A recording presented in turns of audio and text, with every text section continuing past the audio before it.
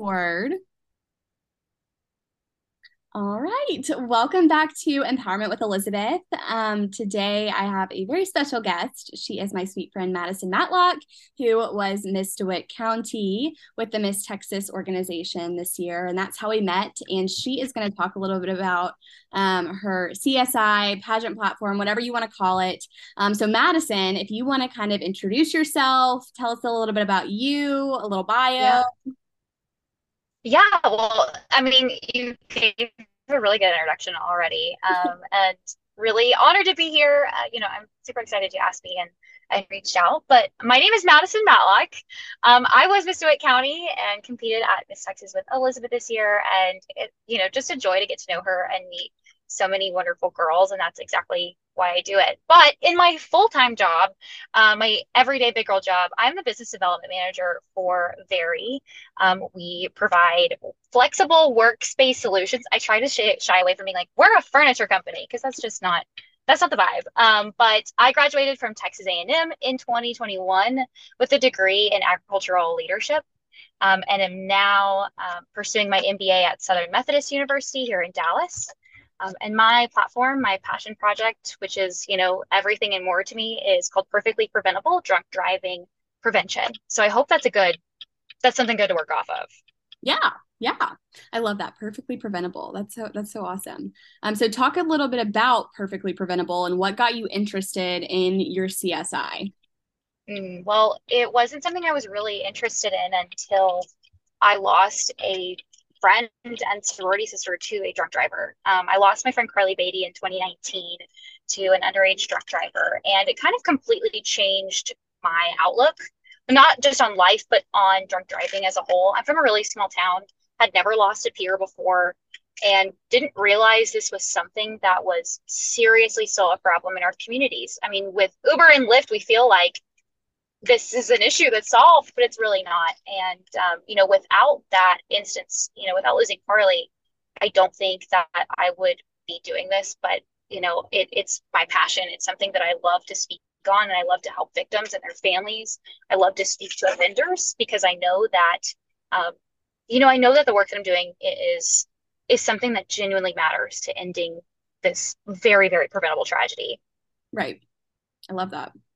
Talk a little bit about what a day in your life of drunk driving awareness, advocacy, all the things. What does that look like for you on a daily, a weekly basis? Yeah, well, every single day, I very much actively make a choice to not drink and drive, number one, as well as share resources for victims, for offenders, and just for my community. I share a lot of mad social media. And through that, this is such a great thing for people to know when you're working with nonprofits and when you're looking at your Instagram and you're liking stuff, like I just like everything, but like Mad, for instance, every time we share a post or like it, they get a certain percentage. So, they get a donation through that. I think that's, for me, I try to share that so other people see it and they share it. And it really helps fundraise for MAD's victim services programs, which I have been a part of, which are like victim impact panels, and where we help victims through the court system,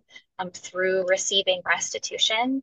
So it all goes to a good cause. So I am sharing stuff all day, every day. And a lot of times I'm making content for Mothers Against Drunk Driving. I'm a member of Generation Zero, which is a group of Gen Z individuals who are all working toward ending drunk driving in their communities. So I make content for them. I'm making content with the national president at national headquarters in just a few weeks. We're doing that together. Awesome. So Look at you. that's kind of what like my day to day looks like. But I mean, really, the thing I do every single day is I talk about it. I talk about what it's like losing my friend. I talk about the drunk drivers who I've looked in the eyes and told them that I forgive them, and that, and tell Carly's story. I think by talking about it, that is like the biggest form of advocacy you can do for whatever you're passionate about it. I mean, don't let it be something you just do on the weekends or you might talk about it. Like, let it be very much a part of your life. I think that's just the most important thing. Yeah, that's super powerful. And I love how you talk about also like drunk driving offenders too, because I think that it's Yeah, so important that they're not just like ostracized. Like obviously they yeah, made a bad choice, but exactly. giving them resources and also giving them a voice, because I'm sure so many of Mhm. them after the situation happens are like, I would love to talk to individuals about my personal story and the bad choice that I made and how it affected everybody else. And Yeah. they might be able to do a lot of good from that too. So that's awesome. I think that Um, people don't realize, like with MAD's mission and what I try to do in drunk driving prevention is it's not just heal victims and their families, it is also offenders because oftentimes, I mean, these people are they're struggling in their lifetime and yes, they made a bad choice. But we want to rehabilitate, we want to offer them resources to make better decisions in their lives. But we also want to be tougher on legislation and making sure that this is a crime that is not committed again yeah, and that people understand what the repercussions of that is. I think there's a lot of gray area there, but at the core of it, as much as I love working with victims and providing them a voice, I also want to provide offenders with, you know, with the, I guess forgiveness is the best word, but I hmm want them to know that like their choices, that this is something they can build upon and they can really, set their life on a better track, or they can let this be something they perpetuate for the rest of their lives. yeah, yeah. That's awesome. I also was thinking about it in MAD, which is Mothers Against Drunk Driving, for those of you who don't know, is like perfect with your name, Madison. Mad. Oh, I I know, and my family spells Matt. I mean, I've gone by Maddie for most of my life. My family doesn't, but now I go by Madison. And so I always think it's funny when like I've been trying to do something with the Mad and Maddie because my family spells it Maddie. uh-huh. So maybe somehow in the future I'll work that in. But yes, it is absolutely perfect. And it ended up being, this is so funny. And I talk about it a lot with, because a lot of women have asked me, they go, how do I partner with a nonprofit? How do I create these relationships? And mine literally was, I sent a LinkedIn message to a like director of development. Her name is Katrina Clemens. And I just said, I don't know how to do this, but I want to be with Mad. I'm competing for Miss Texas. I want to help further your mission. And it just came from a DM on LinkedIn. I love And I never would have been a part of it if I didn't just like ask for the cookie. And Yeah, I always encourage women or just people in general when they want to grow that relationship, that it doesn't have to be super hard. It's just, you just have to ask for it and somebody will point you in the right direction. sure. Yeah, I love that. But definitely something there with the Mad and the Madison. It was fate, obviously. I love it. Okay, so talk about what, in your opinion, is the best way to decrease drunk driving accidents. Yeah, it's kind of a multitude of things. I think after doing actual work in, working with Matt and working with an organization that's working to prevent drunk driving, there's no perfect algorithm, but I think there's things that we can do, and that's having conversations with our family and friends about drunk driving, and calling it out when they are making very unsmart decisions, when they are putting not just their lives at risk, but other people's. It's just making it a part of daily conversations. Next is education. I think we've got to have stronger education in our schools, not just surrounding drunk driving, but seriously binge drinking, alcohol abuse, underage drinking. I think that we've really focused our education on underage drinking, but not providing young people, especially before they go to college, the resources to see that alcohol abuse is very, very real on Yeah, college campuses. And so I think having better conversations in schools and prepping, not just prepping them with the dangers of underage drinking, but as a whole. And lastly is legislation. So this last year I worked and lobbied, I guess lobbied is not the best word, but what's the word I'm looking for? So I testify. spoke in support. That's probably the best word. I spoke in support and testified on Lauren and CJ's law presented by Representative Leach out here of North Texas and got to speak in a Texas House Corrections Committee meeting and pretty much told my story and talked about why we need to have stronger legislation in place for those who have committed intoxication manslaughter. So Lauren and CJ's law, um, it would raise the minimum imprisonment term to 5 years for intoxication manslaughter. And I What think is it that now? that is such a I I'm trying to think. I think it's 2 years right now. Okay, But that's the gotcha. thing is I think with laws, especially surrounding drunk driving, intoxication, manslaughter, DUI, DWI, there's a lot of gray area. And Right. there's and I think through this, I've gotten to see that like stronger legislation needs to be in place, but also stronger communication around it. I think when I'm driving down I-35, you always see the signs. It's like Happy St. Patrick's Day, don't drink and drive, find that pot of gold, things like that. Yeah. I think it is just as important to display the literal consequence of killing somebody because you decided to drink and drive. And so I think there's just kind of components to it, but there is no perfect algorithm. But it really does take every single person, not just people who have been affected by it, but people who thankfully don't know that pain of losing somebody. It takes them rallying behind this message and being a very, very active part of ending drunk driving. And it can be one thing, it doesn't have to be you have to lobby in the Texas House and do all these crazy things. It can literally just be like making sure that your friends, when you go out, do not drive. It is, maybe you sign up to be the friend that DDs, or you pay for the Uber and have people split it with you, whatever that looks like. Just being a very small part of that change is very, very impactful. Love that. Yeah, lots of options that I know. avoid drunk driving. So that's awesome. So at the victim impact panels, this is so funny. I There was one that kind of had a younger set in them. Uh-huh. And they go, well, what do I do if I don't have an Uber or, I can't pay for a Lyft? I just go, well, you had money to go out. You had You money. have money for a Lyft.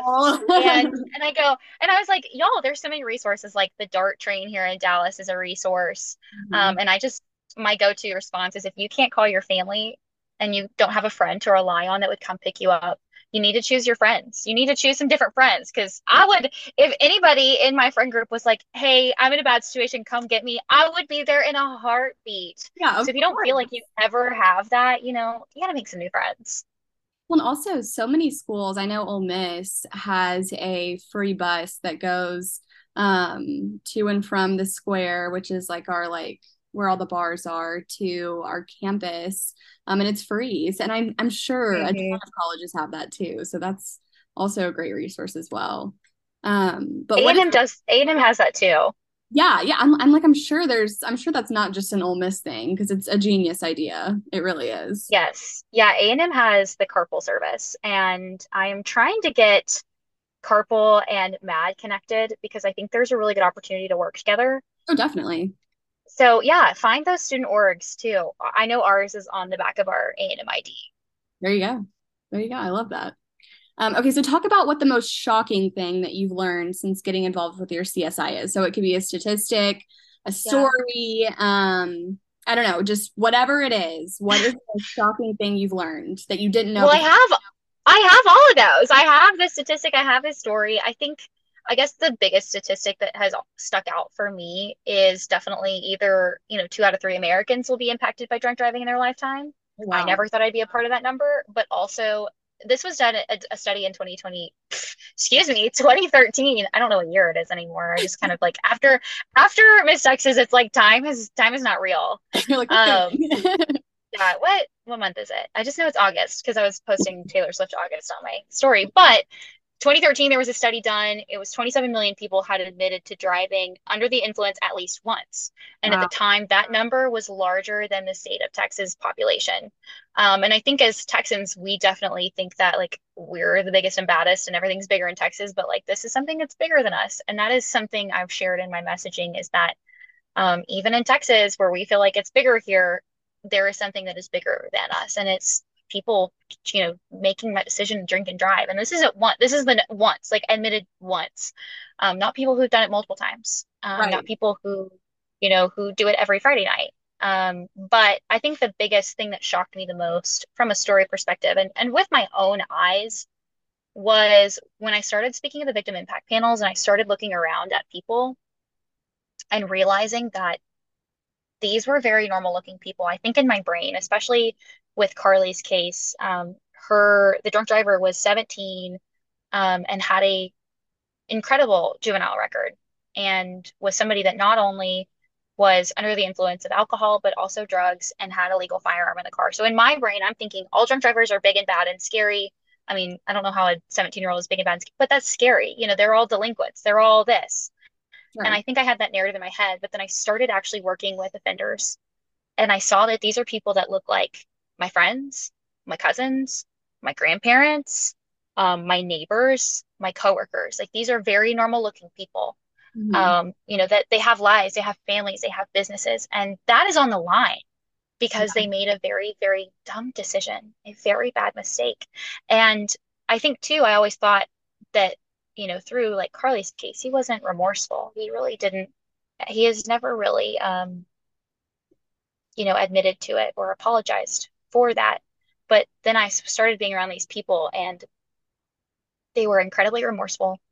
They really saw how their decisions affected other people, their families, their lives. And I think it changed my heart a little bit and allowed me to forgive, allowed me to, to not just think about how it has affected me, but how this affects other people and really how I can be a part of rehabilitating, how I can share my message to inspire hope for people and let them know that this is, like I said, something that you can either build upon or something that you can let destroy you.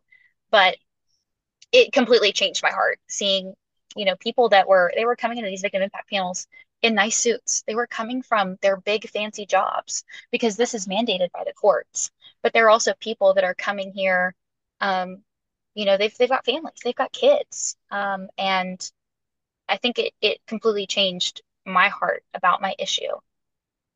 Yeah, that's crazy. And that number is wild, bigger than the state of It's Texas. insane. That's, yeah. And I think Texas and California still are I think they have the highest fatalities per capita. But that's just because we're large states. But I think Texas really has a lot of work to do. We're one of the few states that doesn't have a sobriety checkpoint law. We deemed it unconstitutional, and I think it's incredibly unfair because, when I think of constitutional rights, it's life, liberty, and the pursuit of happiness. Mhm. Those are God-given rights. Like that's from the Lord himself. Yeah. And a drunk driver can take away your life, liberty, and happiness in a moment's notice. Not you wouldn't even know it. And that's really where I struggle with some of our legislative systems is that, you know, a drunk driver can completely rip away that right to your life. And there's no protections in place. I think that we really need to change that as a state and let that and set a precedent for other states that we take this very seriously and we're not going to be a state that is number one in fatalities to drunk driving. Yeah, I didn't know that that sobriety checkpoint wasn't a thing in Texas. I'm like, I've been in one at Mississippi where they're like, standing on the side of the road, Hmm. stop, and you pull up, and they're like, hey, Yeah. like I just assumed like everywhere had that, and and now I'm looking back and I'm like, okay, I guess I've never seen that in Texas. That's crazy. They'll have higher visibility, like probably around New Year's and Christmas, big holidays, Memorial Day. But the thing is this happens every single day. It's not just on holidays. This happens every single day. Right. And, even if it's not, if there's not a sobriety checkpoint law, there's definitely got to be better police measures and visibility. And I really think that at A&M, where when I think of Carly's crash, I always go back to the fact that it's the busiest intersection in College Station. And there needs to be more police visibility there. Yeah. But that's just me, that's just me. That is how I feel. But, I really just hope that my messaging and my story also changes that for people and opens their eyes to the fact that this is happening every single day and it is an issue that can be solved, or at least we can work to solve. Yeah, I love that. Okay, we are at our final question. So, if you could give one piece of advice to someone wanting to get involved with drunk driving awareness and advocacy, what would it be? Find an org. I always recommend MAD because MAD is one of those organizations that when I was in my volunteer intake meeting, I literally just said, this is the things that I can do. How can I help you? Mhm. And the victim impact panels was where they directed me. But there are people who, if you have experience, if you're a lawyer, or you work at a law firm, they might need help with somebody doing the paperwork in the court system because that's the thing is so many people do not, they want to prosecute, they want justice, and they just don't know how to do it. So being a resource there. If you have time, if you are a stay-at-home mom and you're like, I need to get out of the house, my kids need to do something, we can sign you up for Walk Like Mad events. You can pass out flyers. You could be at community events.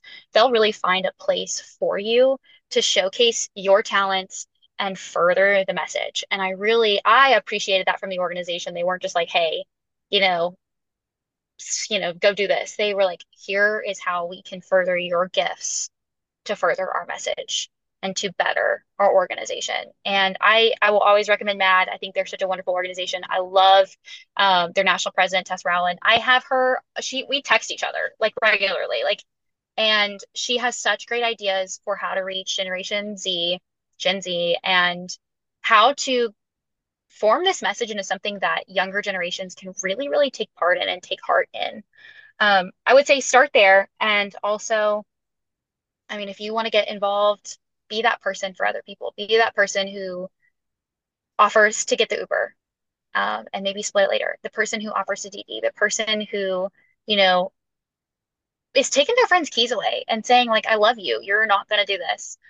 Just stepping up every single day for yourself and for other people is just the best way you can advocate. I think that, when you are an advocate for others, you can be an advocate for yourself. And when you protect your friends, you're protecting yourself. And I just really hope that, my message, my story, Carly's story, will encourage people to be that person for somebody else, because I know Carly would totally have done that for me and my friends.